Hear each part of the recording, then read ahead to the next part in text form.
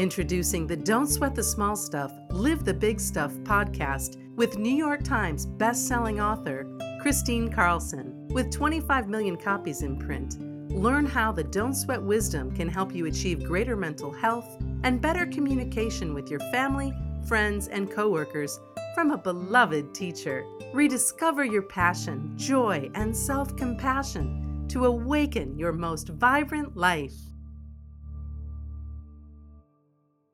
Hi, and welcome back to the Don't Sweat the Small Stuff, Live the Big Stuff podcast. Oh my gosh, I have such a treat for you today. I can't wait to share with you the wonderful guest that I have that we'll be speaking with in just a little while.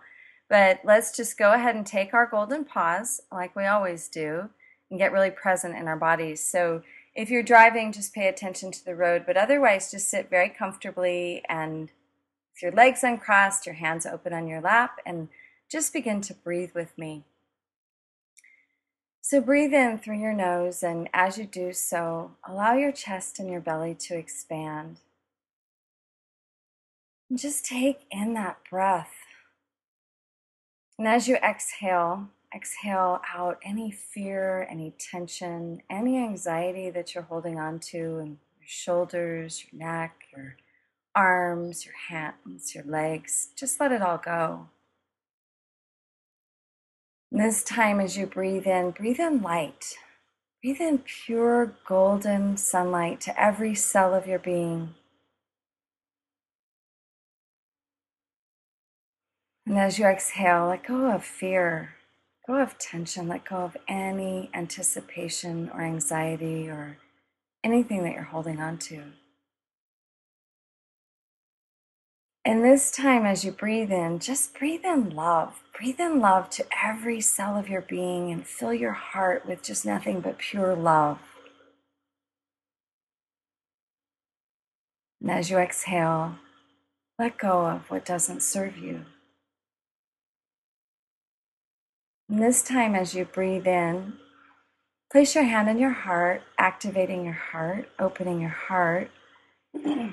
Just think of one thing or several things that you feel incredibly grateful for, filling your heart with that yummy, most amazing feeling of gratitude. So much to be grateful for. Just hold on to that for just a moment. Breathing in just pure love and gratitude. And as you exhale, just open your eyes. Just notice how present you feel in your body and just how good that feels to just tune into your heart and soul and tune into your gratitude. Well, I'm so excited today because I opened up an email last week, and I'm on Marianne Williamson's email list, and I opened up an email and she said she had a new book that came out. And so I immediately got on my email and I zapped her an email. Will you please be on my podcast? And she's so gracious. I mean, this woman is one of the most gracious women for being such a spiritual leader and thought leader. And she has this complete graciousness. She's always been so sweet and available to me in whatever I've asked her to do. And so I'm so excited to share with you today about her new book, From Tears to Triumph, or just Tears to Triumph, the spiritual journey from suffering to enlightenment. So, renowned spiritual teacher and best-selling author Marianne Williamson offers a spiritual perspective on the epidemic of depression now sweeping our society. Joining with a growing chorus of voices now raised in response to the over-medication of America, Williamson questions the appropriation of deep sadness as a medical issue based on a career of over 3 decades counseling people in depression, even life-challenging situations. And drawing as well from her own deep periods of grief, Williamson argues that much of what today is referred to as depression is not a medical disease, but rather a spiritual disease.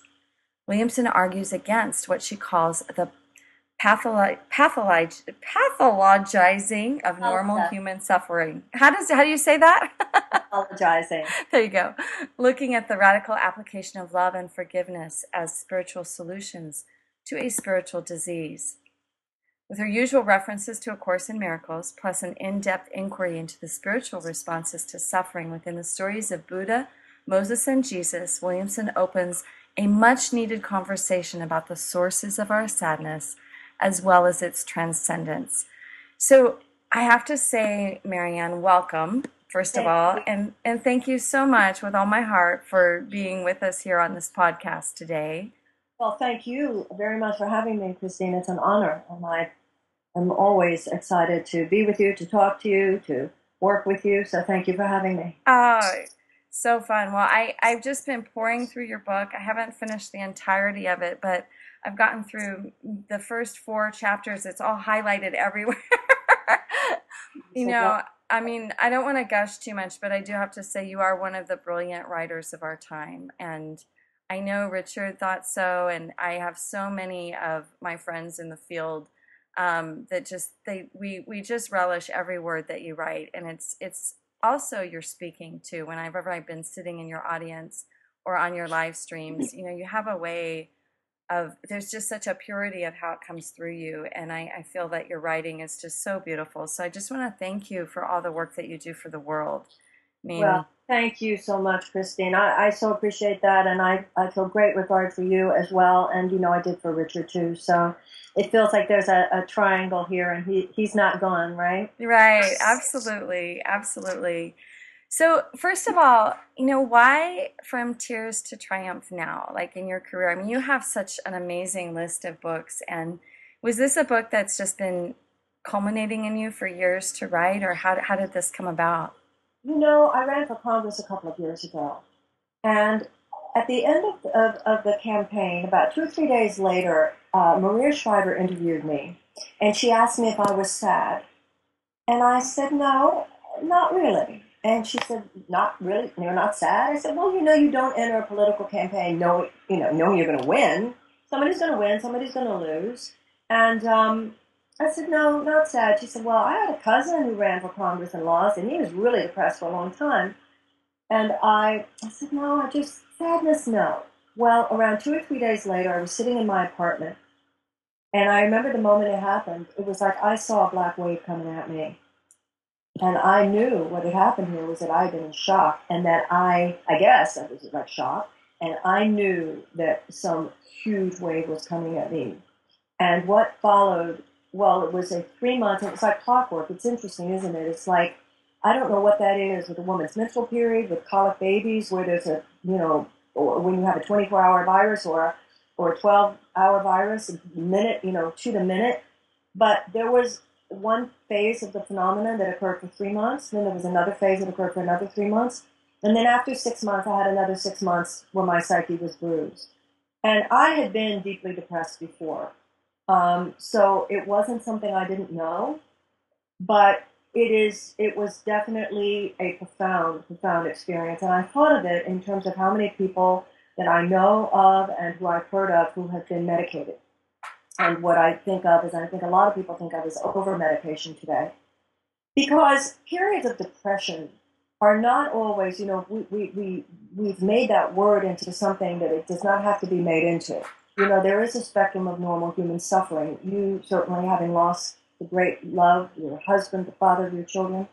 This is a profound period of depression, but it is not a mental illness. What I went through losing campaign, whereas nowhere even near what you went through losing Richard, at least in this physical plane, was very painful, but it's not a mental illness.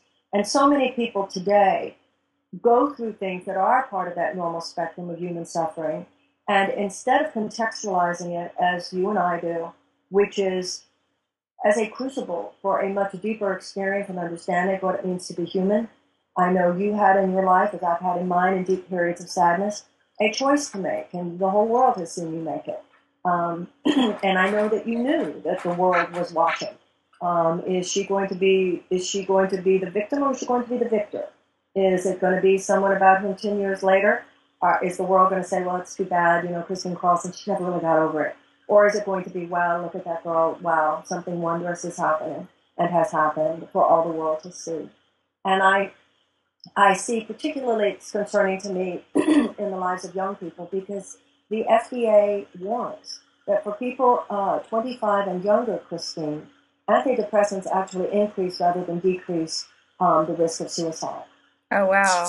So we have this spike in suicide and we have a spike in antidepressant use, and there's actually no statistical evidence that it has decreased suicide risk. And like I said, FDA warns about that for young people. So the medical community, the psychotherapeutic community, the pharmacological community, more than any, a kind of pharmacological industrial complex, has appropriated the word depression. And people will say things like, oh, you're minimizing mental illness. I'm not minimizing mental illness at all. I think we all know with bipolar and schizophrenia and so forth, there are times when psychotherapeutic drug usage can be even life-saving. But what's happening today is that things that are not mental illnesses are, people say, oh, depression is something different than deep sadness, if brain chemistry changes. Well, first of all, there is no blood test for depression. Right.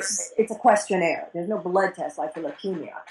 And when people say, who are you to hone in on a medical issue, my point is that my assertion here is that not everything being called depression today, or at least being appropriated for as a quote-unquote disease, is a medical issue. It is a spiritual disease. And one of the things, as a student of comparative religion and philosophy, and the three I focus on in the book, as you mentioned earlier, are Buddha and Moses and Jesus. But all the great religious and spiritual systems, the whole whole foundational myth is, whether you're talking about Buddha saying life is suffering, or the suffering of the Israelites as slaves in Egypt, or the suffering of Jesus on the cross. That's what all great spiritual understanding pertains to, is that life is suffering and how that is transcended.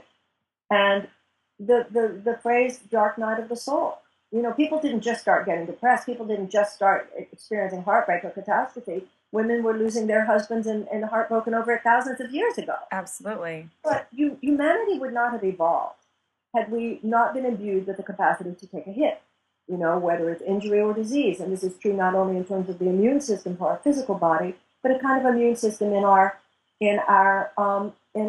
psyches. That's what grief is.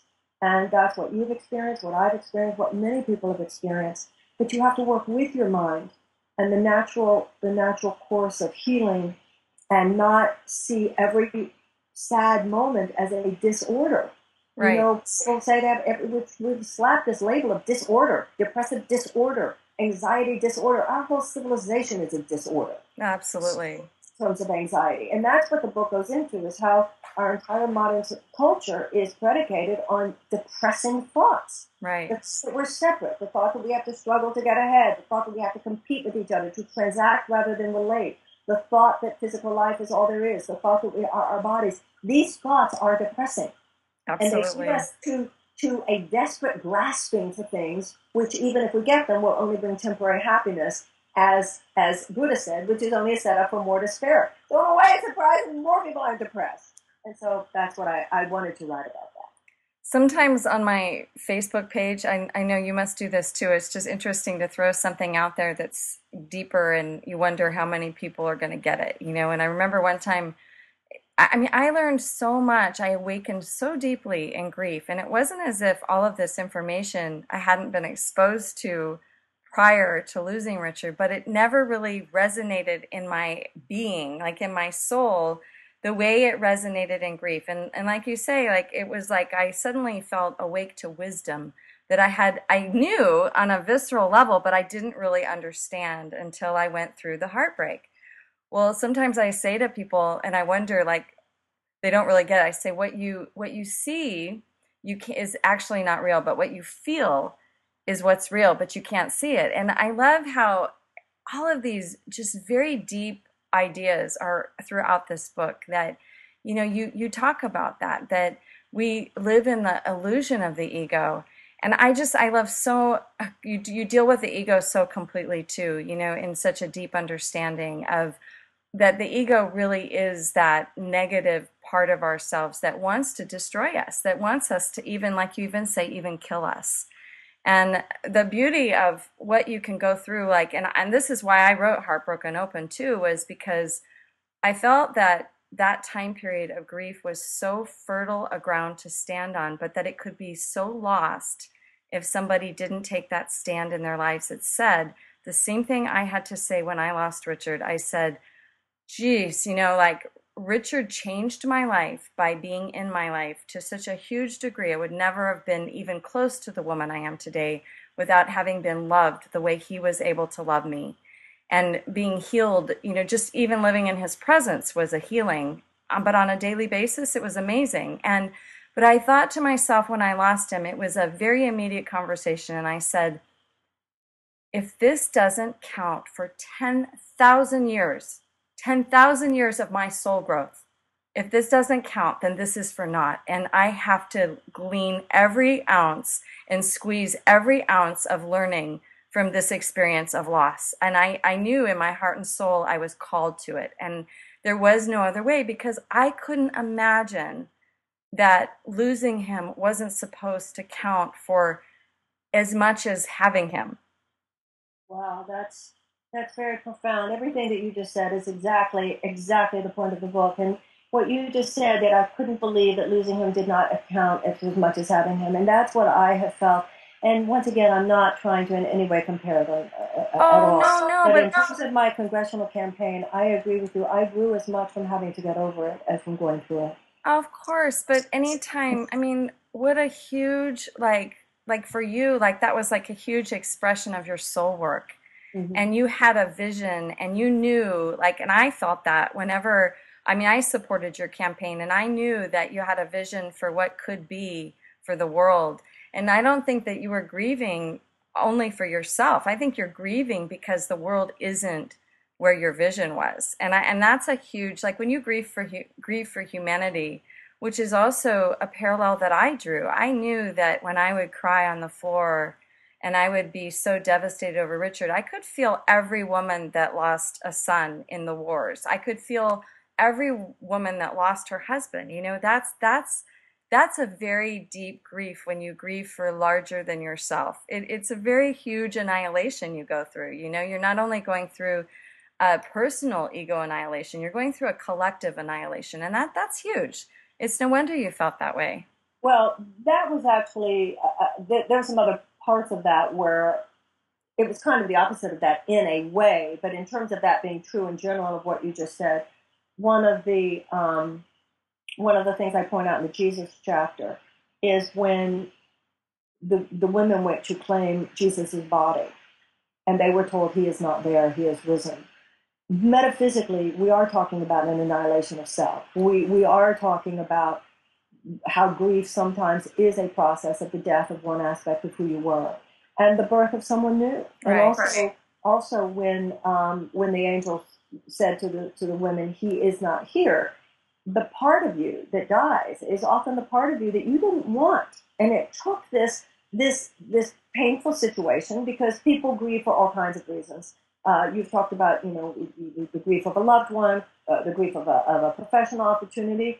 Many people grieve all kinds of things. And also one of the things that is, whether it's somebody's sickness or whether it's somebody's failure or whether it's somebody's having been abandoned or whatever it is, the pain is the same, but the pain is all different, but the healing is the same. Right. And the healing does have to do with, as you said, going into that deep, deep place, and everything you said was so eloquent, and so much what the book is about as well, is this place of wisdom that you could not have gone through. The Course in Miracles says it's not up to you what you learn. It's merely up to you whether you learn through joy or through pain. And sometimes it is through pain. Sometimes it can be through joy. But these profound experiences we go through, and we're living at a time where there is a cultural trend to emotionally flatline. Nobody wants to get too high or too low.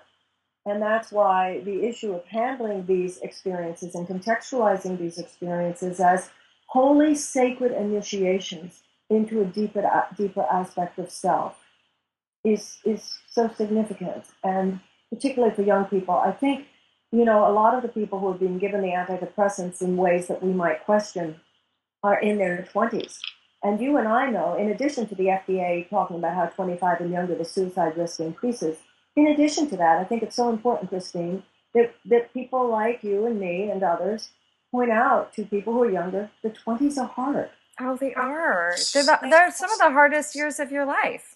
They're for everyone. Yeah. You're crazy. And the fact that that the soul feels bereft on this plane, given the fact that this plane is dominated by such insane fear-based thinking, means that your soul is in touch with itself. Right. Well, and in the 20s, when you think about it, it's all about ego. It really is. It's like we've trained our kids to grow up and identify with what they do. And of course, most people in their 20s have no idea what they want to do with the meaning of their life. They have no idea. So they feel lost and they feel separate and they feel confused because of course their ego is separating them.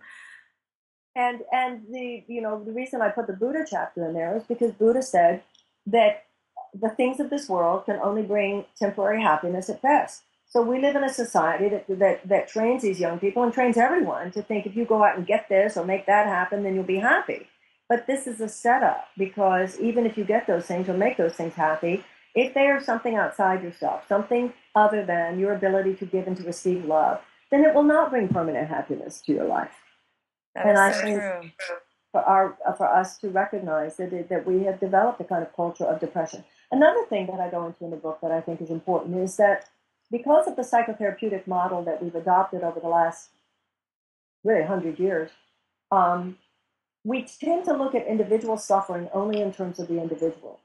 And sometimes it's important to know it's not just me suffering. All of us are suffering. And we're all suffering over the same thing. Now, that would be different than the loss of a loved one, of course. But a lot of the things that make people sad are things that make a lot of other people sad, too. But if I only see my sadness in terms of my individual pain, then I may not appreciate how important it is that I work with other people to change that cultural condition that is making everyone sad. That's such a great point. ISIL is making everyone sad. The environmental breakdown and what we're doing to the planet today and culture change, climate change is making everyone sad. The stress that so many people are under financially is making a lot of people sad. It's not just this person who's feeling squeezed or that person. The fact that these kids have these profound college debts. Well, once again, some kid might think, well, I'm depressed because I have all these college, loans to pay off, and I don't know if I'll ever be able to pay them back, and I won't get a job that gives me enough money to pay the loan, so should I drop out of school? Well, it's very important that young person not see that only in terms of their pain, because we need a lot of young people to see it as a collective issue so that they will make the political changes that are necessary. That's a great point. Mm-hmm. That's such a great point. Well, I want to just touch on the fact that I'm going to talk to you a little bit about, do you remember when I had that stalker in my life? Yes, tell me. Yeah, so it's been really interesting because I also saw that as a part of my initiation, and I wrote about that in one of my blogs about, I called them all these different initiatory challenges that I had after Richard died. Now, why I needed so many, I have no idea.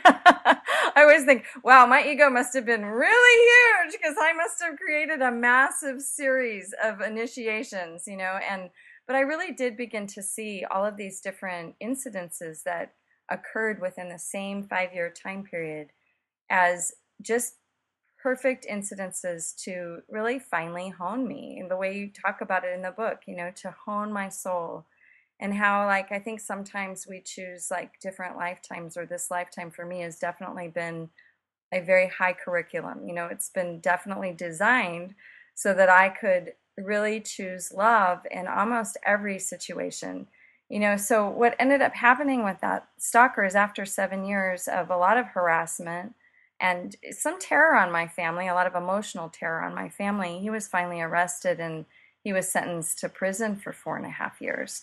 Now, the only thing I really said on my Facebook page, which I didn't have any, it was all done in the UK, and I didn't offer any interviews in the UK, so they went to my Facebook page, and the only thing I said about the whole situation was that, we never wished him ill will. We knew that he was ill, and that I said that, I really forgave him long ago, for what he was doing, because that was really the only way to get through it, was to be in a state of forgiveness, even as it was going on.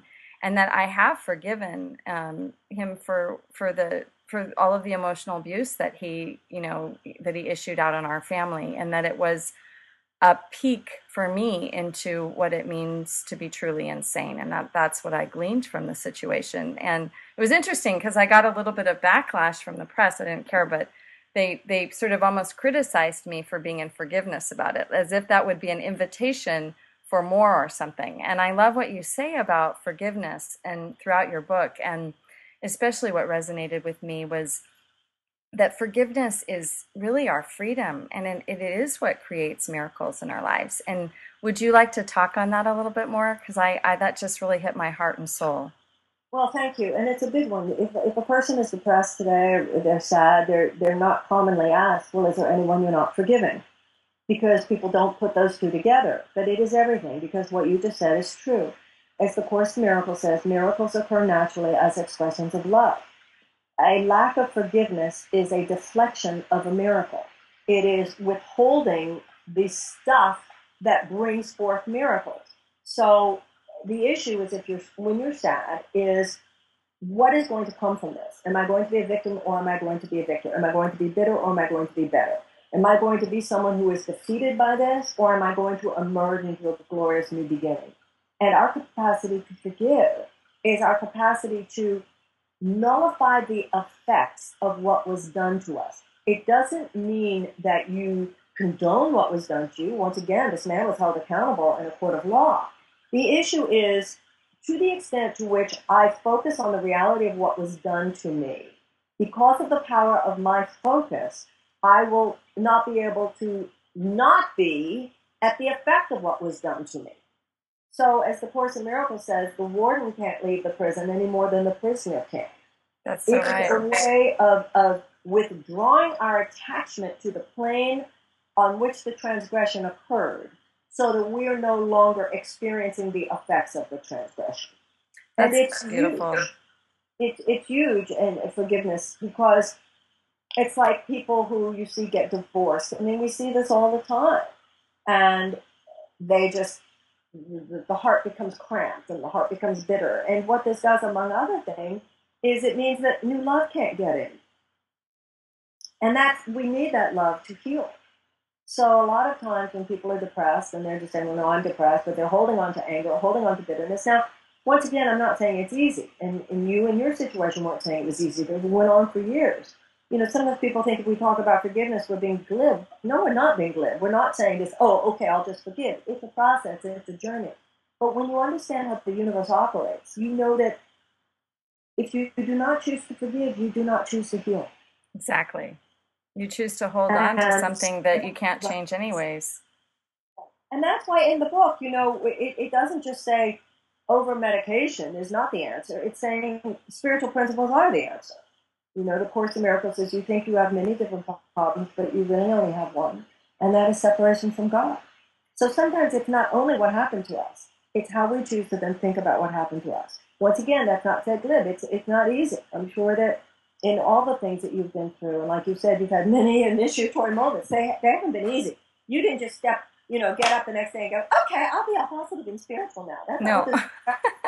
But it was about keeping your eye on the light, on the horizon of where you wanted to go. And that was, you wanted to keep gazing into the reality beyond the illusion, knowing that if you did, and you kept your eyes there, that through the power of God, you would get to that reality beyond the illusion. And then when you do get to that reality beyond the illusion, how many people you take with you? Yeah, absolutely. I looked at it like incredible training on some level, you know, it wasn't positive and it was heinous in a lot of ways, but I looked at it like, wow, this is, what kind of amazing training is this, you know, that I still maintain what I'm doing, and I have to break through the illusion on a daily basis, you know, and keep doing that. And in some ways it just kept me so awake, and so did several other things that happened too, but each one of them that were all difficult situations, they all had a resolution. And in my heart, I knew they would. I mean, in my heart, I held faith, knowing that at some point, you know, life was going to, you know, sort of flow again for me in a much smoother way. And it always was flowing. Like that was the beauty of it, is that I had some pretty negative things going on amidst a very beautiful life. And I always say to people, you know, if you can see that I think we tend to just focus so much on the negative and those deep challenges, that we forget that there's all this beauty happening concurrently. Well, one of the things, and once again, why I presented the Moses and the Buddha and the Jesus. If you look at depression as, and another one that you see that whole scam in a way, is not only that you are on these pills, but you should expect to be on them for the rest of your life, which is basically saying there's something wrong with you, you have this disorder, and you are a victim of it.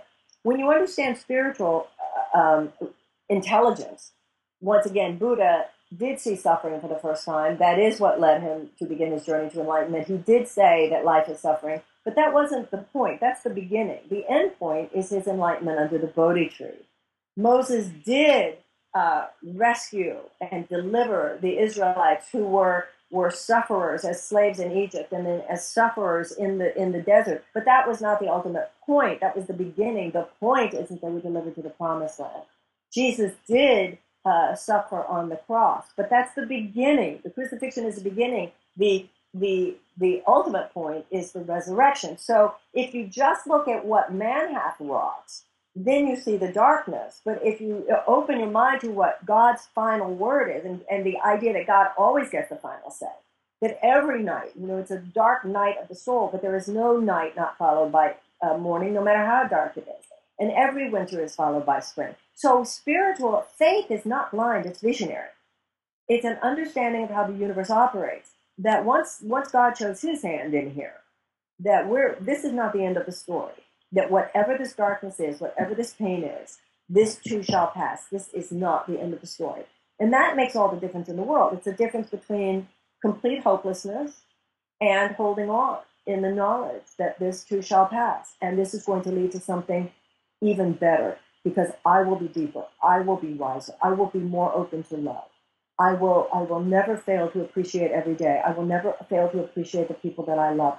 I will never fail to, and among other things, one of the points I make in the book also, and I know you know this, suffering gives you X-ray vision into the suffering of other people. Like you said, when you suffered over Richard, and you said something very profound, that you felt that you went into that place of realizing the pain of every mother who had ever lost a child and every woman who had ever lost a love or a husband.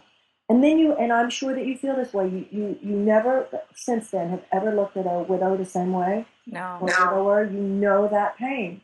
And so your service and your ability to heal is so much greater, really, because of the compassion that you now understand. I think that's one of the most dangerous things about the fact that we're so into desensitizing ourselves from our own pain in our society. We take this cheap yellow smiley face and we pour it over everything, like, be happy, be happy. Exactly. And we are either medicating or self-medicating or distracting ourselves. I always felt that if we were really in touch with our own pain, would we have let George Bush invade Iraq as easily as we did? When I saw those bombs falling and shock and awe, and some people seemed to think it was like fireworks in a football game, when really it was fire raining down on women and their children, and men and women and children who couldn't protect their children, who hadn't done anything to hurt anyone. And where are we? How are we so desensitized to our own pain that we're not fully realizing the pain of others? I remember before the Iraq invasion, there was this woman, maybe you've met her, Laurie Meadoff. No. She did these amazing things. I don't know if she's still doing it, but she did these, and today it wouldn't even be that hard, but in those days it was like a big deal that she was hooking up on video young people, one part of the world with young people, another part of the world. Oh, beautiful. Yeah, and there were these high school kids in the United States who were hooked up with these high school kids in Baghdad. It was about 2 or 3 weeks before the invasion, but when everybody was talking about it. And first of all, when they showed these kids, you could see the faces on the Americans, particularly the American boys, because these girls in Baghdad were gorgeous. They had on things like Hard Rock Cafe T-shirts. And you know how God operates. There was one girl, Christine, and she was totally gorgeous, and she was totally hot, and she was totally brilliant. And you could tell the American boys, like looking at her, they didn't even know how to put all this together. And they were talking about how, yeah, we need to invade Iraq. And these kids were saying to the Americans, that's us. That's us that you're talking about. That's us. And these cool kids in America you could tell they didn't even know how to put this together. And one boy said, yeah, well, but Saddam's a bad guy. And she said, so we die because he's a bad guy? Yeah. And we die because he's a bad guy? And it was these kids were shattered. But you could tell that the propaganda had so separated them from compassion and from an understanding of the suffering of other people. And all that will do, of course, is bring suffering onto you. We compound the suffering of our own. If you desensitize yourself to your own suffering, it will come back in another way. And if you desensitize yourself from the suffering of other people, it will as well. So our ability, you can't skip the crucifixion and go right to the resurrection. That's not transcendence. That's denial. So that's why when you look at the story of the Exodus, the story of slavery is an important part of the story. Buddha seeing suffering for the first time is an important part of the story. Jesus suffering on the cross is an important part of the story. If you leave that out and you separate yourself from that and you disconnect from that, you actually end up causing more suffering for yourself and for others, and also you fail to invoke the glory that lies beyond it. Yeah, and I love what you say in a practical sense that, grief is not something that you can busy yourself out of. It's not something that you can rush. That so much, as a culture, we really don't know how to grieve. We don't know how to embrace those feelings. And so, we're rushed right to the memorial service. And then right after that, people are just saying, oh, stay busy, and then you won't have to think about it. And it was just the opposite of what I knew intuitively to do in my process. I absolutely knew that there was not going to be any rushing this, that you can't have been living with somebody in love with them for 25 years and be over it in even a year, that and you're also doing yourself such a disservice by not really honoring that with those feelings, allowing those feelings to come forward and to, be healed. Because I do believe that when we go through loss, we're not just going through the one loss we've gone through. We're going through all the undenied losses and those aspects of ourselves that we've never really healed to begin with. So it's like I always called grief the great house cleaner. It just cleans house. It really does just purify all your nooks and crannies if you allow yourself to empty it and go through it. Absolutely. Beautifully said. And you'll see in the book, and I know you do see already, the book agrees with you 100%. People act today like, your mother died 2 months ago. Aren't you over it yet? And there was a time in our society where people made much more room for it. And also there was a time, we of course celebrate the fact that medicine has come up with so many ways to keep people alive longer. But what's psychologically unhealthy is the way we have peripheralized death. Children used to be around it more. Grandmommy died in the house and so forth. And as a consequence, like you said, people try to distract ourselves rather than open up. I wouldn't say embrace, but make ourselves available to an experience that's part of life. And once again, that normal spectrum of human suffering. Carl Jung said that failure to deal with the topic of death robs the second half of life of its meaning. Not only about losing other people, but when we get to a certain age, the realization that, I talk to friends of mine, I'm 63, and you become aware at a certain point you're in chapter 3. And it's not macabre. And that's another reason why spiritual understanding is so important, because once you understand that the body itself is just a suit of clothes, that doesn't mean you're excited about, dying, but you open to the realization in a way that can be surrounded by peace and not pain.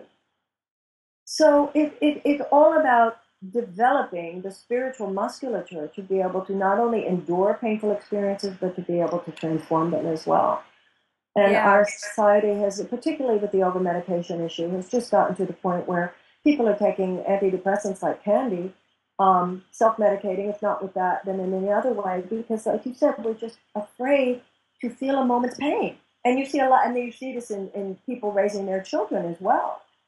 People going to, even little things like parents going to the teacher to try to talk the teacher out of giving the child a bad grade when the child deserves a bad grade.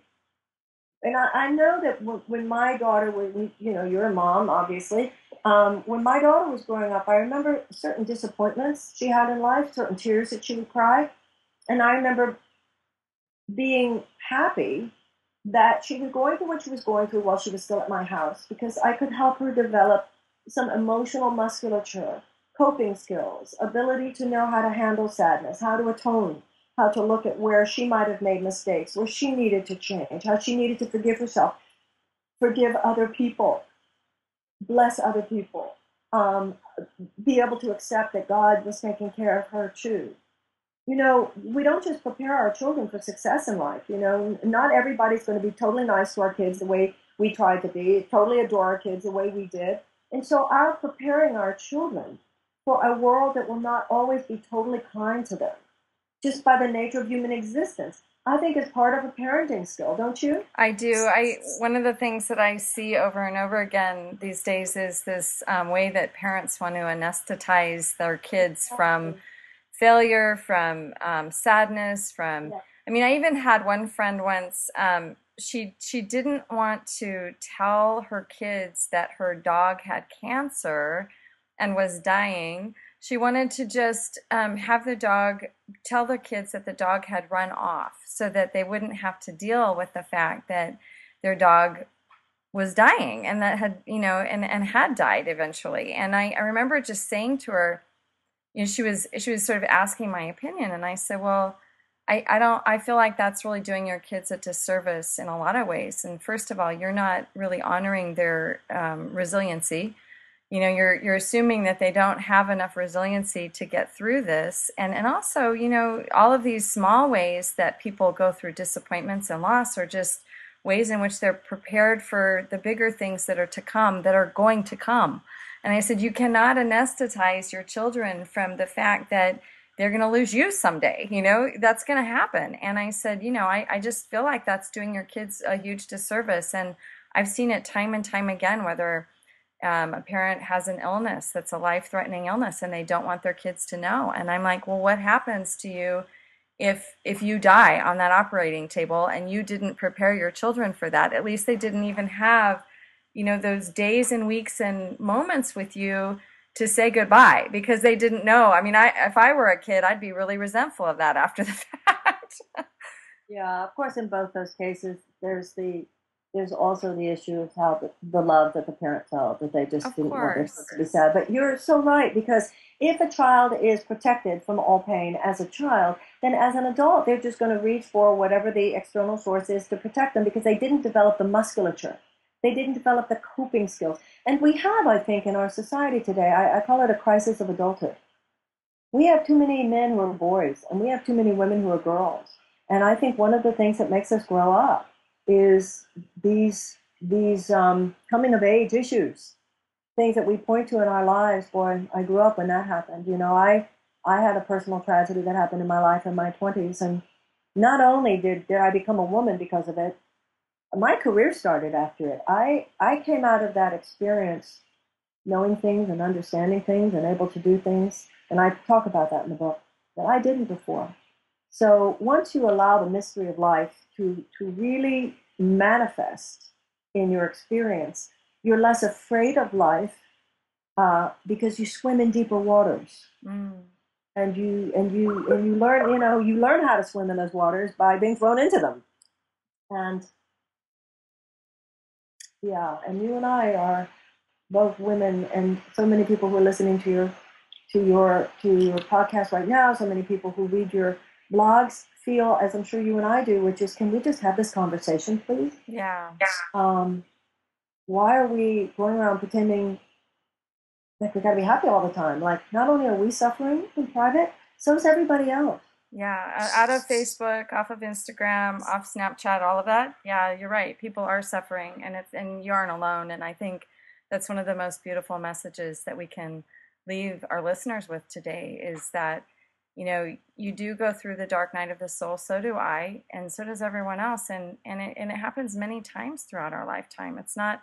I don't believe enlightenment is something that you attain once. I believe it's longer periods of enlightenment. I think there are those. I mean, I think when we look at the Buddhas and the Jesus and and those. I mean, I think there are people who have Yeah. lived and might live. I mean, I've met a couple of people. I kind of wonder. I think he's always I think he's all the way there.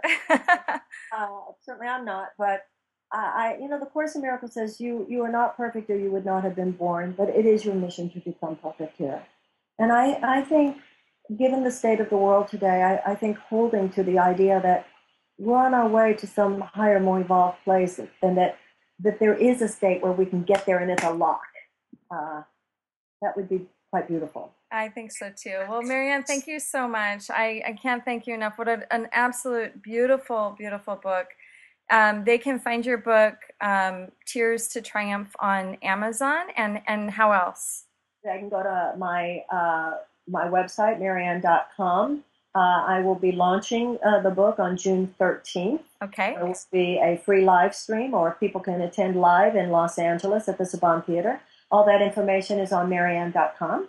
If they go to marianne.com to pre-order the book, from there they can get a free video, or can go to Amazon.com, Barnes & Noble. You know how all that works. Yeah. If you want that book, Tears to Triumph, they can find it. Okay, great. Well, I just thank you so much. It's been wonderful chatting with you, and just what a beautiful book. I can't wait to read the rest of it. Thank you so much, Christine. All my love to you. Okay, you too. Bye. Thanks for listening to Don't Sweat the Small Stuff, Live the Big Stuff with Christine Carlson. Chris invites you to join her for the brand new What Now program, a 6-week offering carefully designed to take you on your own unique journey through life-altering transition and lead you to self-discovery and your most vibrant life. Receive access to powerful audio teachings, an in-depth workbook, and deeply valuable insights on passion and joy from a beloved teacher. Visit ChristineCarlson.com to learn more about how you can be part of the What Now program.